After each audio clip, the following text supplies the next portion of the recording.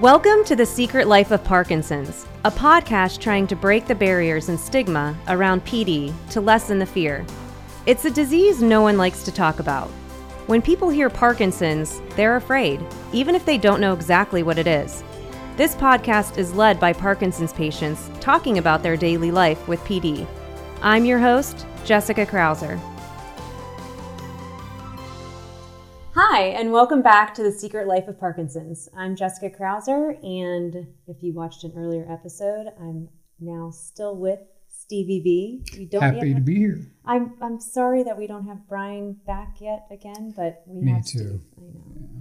But there's a reason for that, because now we have Dr. Loochtan with us. Thank you so much for having me. Thank you for coming. Dr. Loochtan is with Ohio ENT and allergy, and we had previously on before Gina, the speech pathologist, and you two work together. And you've been working with Steve, which is why we have Steve and not Brian. We just don't have any extra chairs or microphones, so. But thank you very much for coming on. Thank you for having us. I appreciate it. I'm really excited to learn more, because as I was diagnosed 3 years ago, I haven't had any experiences yet with voice or speech symptoms or issues, but it's always good to learn ahead of time so that we know how to handle them when it does come on. One of the things that I stated when we were talking to Gina, the speech pathologist, was that I did not know is that 75% of all people living with Parkinson's do experience voice or speech issues at some point along the progression of the disease. So again, if knowing that it's in their future, it's great to know different things that we can do. So what we're going to talk to you about today, or what you're going to help educate us on, there are procedures. So we talked to Gina about the exercises that Steve did, but then there's also procedures that you can do to help strengthen things. So that's what we're going to go over today. But before we jump into that, what do you see, like when somebody comes into your office, a Parkinson's patient, or, what are they coming into you for? Yeah. So usually a patient is coming in for some voice issues. Typically it's problems with projection, so getting their voice loud enough, or they'll say, my voice is hoarse, meaning the clarity or the crispness of the voice is difficult. A lot of times there's also some swallow difficulties going on as well. And so those are patients, if we're talking about specifically a PD patient who's coming in, that's typically what they're talking about. But similarly, we often will see patients who have no prior diagnosis who are coming in for some voice issues, same type of thing, weak voice, or I've lost range with my singing voice, I'm having some swallow difficulties, who have had no prior diagnosis. And some of, during the physical exam, some of the telltale signs and symptoms of PD are, in some of these patients, are pretty apparent. And then that leads us to what can sometimes be a fairly uncomfortable conversation, where we're actually the first ones who initiate the discussion of a potential movement diagnosis and getting them tied into the neurology team. Does that happen a lot? Yeah, I would not say that is the norm, but I would say it is not uncommon for us as ENT and speech pathology team to be the first ones to bring out a PD diagnosis. Wow, that's kind of how rough a call is that? It can be a fairly uncomfortable patient encounter, because they're coming in because they think maybe they've got some mucus or some phlegm or something.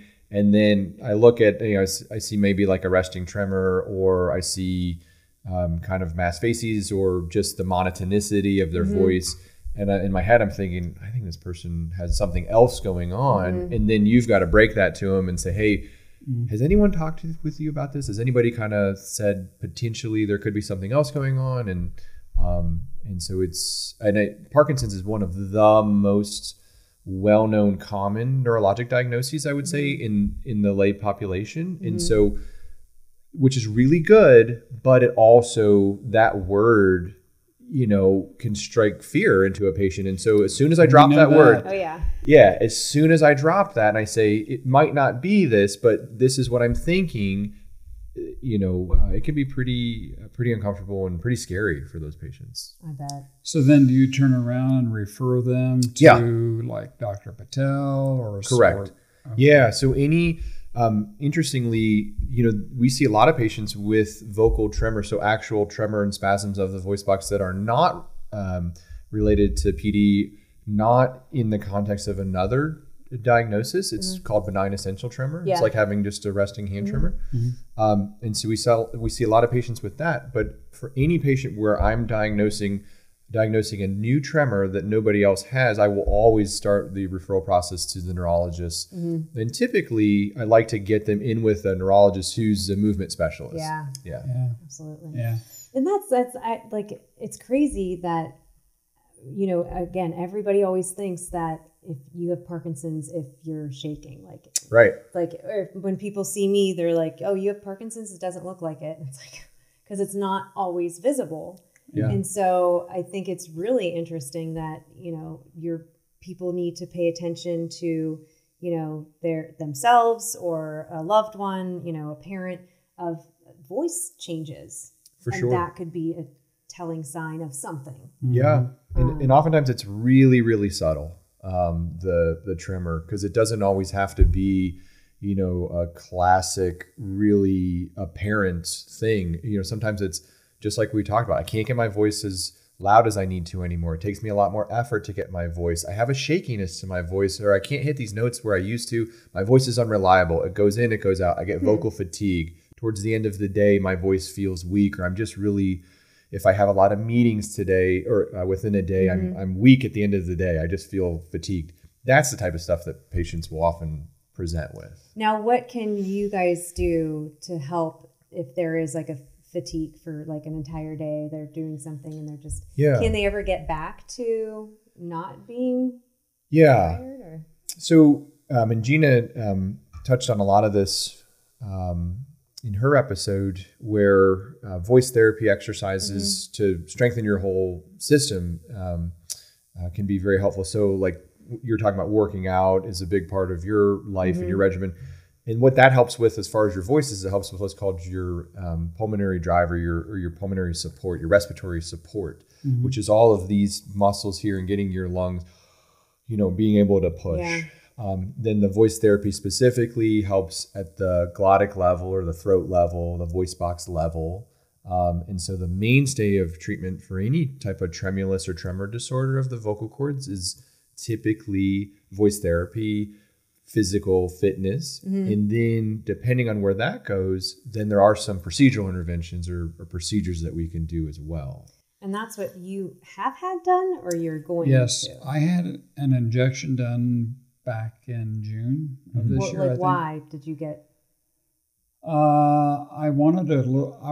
I know that the exercises that I was doing were helpful, but I wanted to get an additional boost to my bass tones. Okay. And I knew that the injection would do that, so I asked if that would be something that would be possible, and I was a candidate for it. So an injection of what? So it could be a number of different things. The main concept is that it's a filler. It's some sort of filling substance. The specific injection that I use is called Restylane. Full disclosure, I have no financial interests or any sort of thing to disclose about that. I'm not affiliated with Restylane or Galderma or any of the other companies in any other way. So got to get that out there in case they hear this. But so what I inject is called Restylane. It's actually FDA approved as a facial filler. It's not an injection for vocal cords. There are other injections like Prolarin. Sometimes fat will get injected. There's a whole host of things, but essentially it's a filler. It makes the vocal cords more plump and thicker. And what happens in PD is that those vocal cords become atrophied or thin. And so just like any other muscle in the body, either with aging process or with lack of use or with movement disorders, you can get a thinning of the muscle. And so the vocal cords themselves are not as robust, and it just takes so much more effort to get your voice out. You might have air wasting, or you're just you can't speak as long on a breath. And so the filler makes them thicker. And so it's easier to get your vocal cords to come together. You can get a tighter seal, get better projection, less effort. And it does work. It Yeah. works. Yeah. So that was an injection. Right. Are there other therapies that you've done? Or? Yeah. But the injection, I was fascinated with the procedure that you do to do that. I know one thing you told me, the numbing will be a nasty taste. Oh, yeah. Numbing number one. For sure. And then number two will be even worse tasting. And then number three will be the worst of all tasting. I thought, no, there's no way they could give me anything that tastes any worse than the first, second, but the third was definitely the worst. Yeah. But procedurally, can you describe what you do when you go in to do that? So there's a couple ways that you can do it. In my hands, so I'm what's called a laryngologist. So a laryngologist is an ear, nose, and throat surgeon who has additional training and expertise in laryngology, which is disorders of airway, swallowing, voice. And those type of physicians are well-versed in doing a lot of these procedures in an awake patient. So one option is to go to the operating room, go under general anesthesia, and do an injection that way. But I would say in my hands, the vast majority, probably 99%, we just do in the office.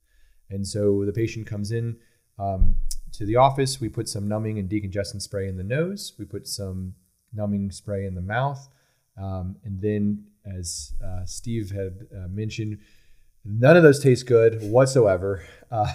They're bad. Yeah, they're bad.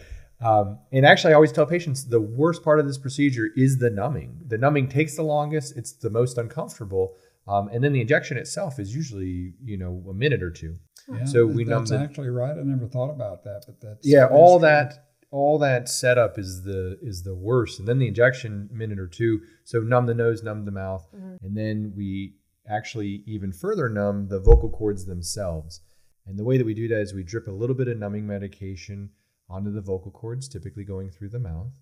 And then the next step is we use a really small instrument that goes through the mouth, has a very tiny needle on it that deposits the injection into the vocal cords. I'm doing that whole procedure while watching a video screen, and Gina, our speech language pathologist, is actually running the scope to show me where we're putting the injection. Gina's like the pilot, and I'm like the bomber. And full disclosure to Blake Simpson, MD at University of Alabama, for that analogy. That's great. Yeah, and it works. Yeah. Sounds scary, though. It sounds a lot scarier, I think, than it, and I will say this in full disclosure, never having one before, but Gina and I together have done somewhere in the order of about 300 or more injections of different types in awake patients. I would say the vast majority of patients afterwards say that wasn't as bad as I thought it was going to be. Really? Yeah, but it sounds very scary for sure. Yeah. But, I don't have to try as hard to speak or to hold notes or project. It makes a big difference.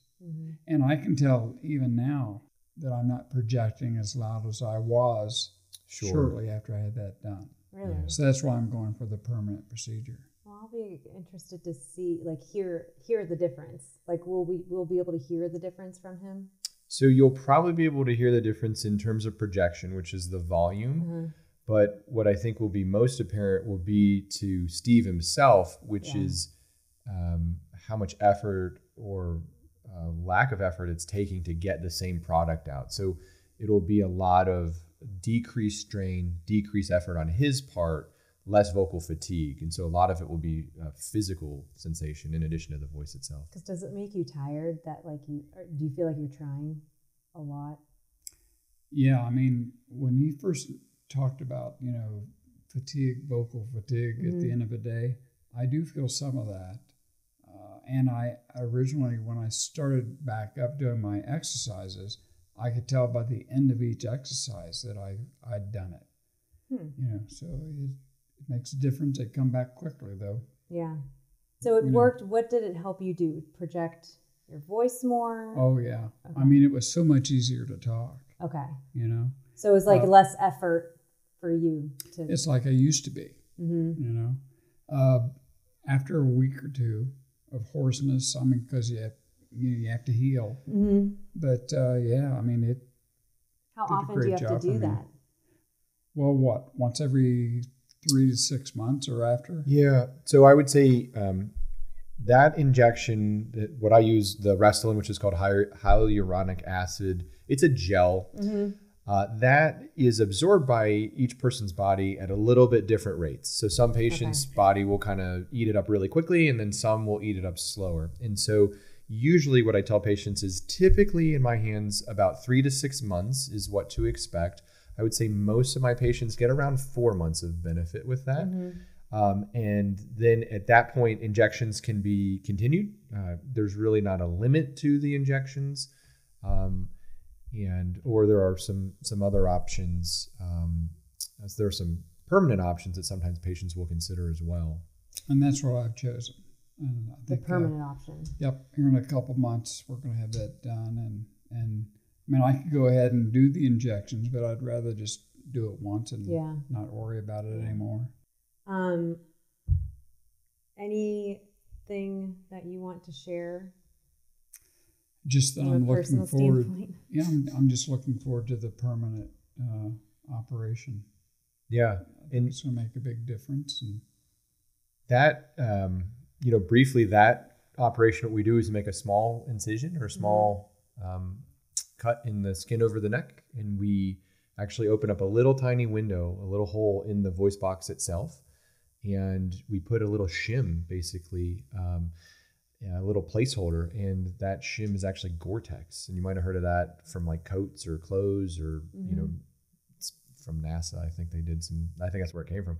But in the late 1980s or early 1990s, these surgeons thought, hey, we use it in hearts, why don't we just put this in voice boxes? And that's kind of how it started. And so you put its little shim of Gore-Tex and kind of plump up the vocal cord and make it a little bit thicker, move it a little bit towards the middle, and it has the same effect as the filler, but a permanent, because it's not absorbed. Well, good luck to you. Thank you. Good luck. Thank you very much. Do a good job. But no, we'll have to, we'll have you back on. Maybe we'll have Brian on here too, and we can talk to you about. Yeah. In fact, I may not even need a microphone. You can project, and we can hear you sing. Well, I don't know about that. I'm not sure. He said he's on a scale of 1 to 10. He said he's great. Yes, I am. A lot of patients will say, so am I going to sing really well after this? And my very first question is, did you sing well before this? So yeah. Well, my singing ability is matched only by my humility. Got it. Yeah. All right. Well, thank you very much for coming on. Thank you so much for having me. Thank you for sharing your personal stories too, as always. So in our last 30 seconds, I'll leave you with this. Like everything that we've been talking about so far, there are so many different therapies and medications, things that you can look into if you just consult with your doctor and tell them the situations that are going on. So as it is with your voice and with your speech, there are many people that are out there that can help you get to a better place so that you can live a better life today. As always, consult with your doctor, and we'll see you soon. Thanks. The Secret Life of Parkinson's is produced by Melissa Carlson and Steve Brandenburg. To contact us, email info@thesecretlifeofpd.org. The Secret Life of Parkinson's is not responsible or liable for any medical advice, diagnosis, course of treatment, or any other information obtained through this podcast. The information provided by The Secret Life of Parkinson's is not intended to be a substitute for professional medical advice, diagnosis, or treatment. Never disregard professional medical advice or delay in seeking it because of something you heard on this podcast. You are encouraged to consult a physician for a definitive diagnosis.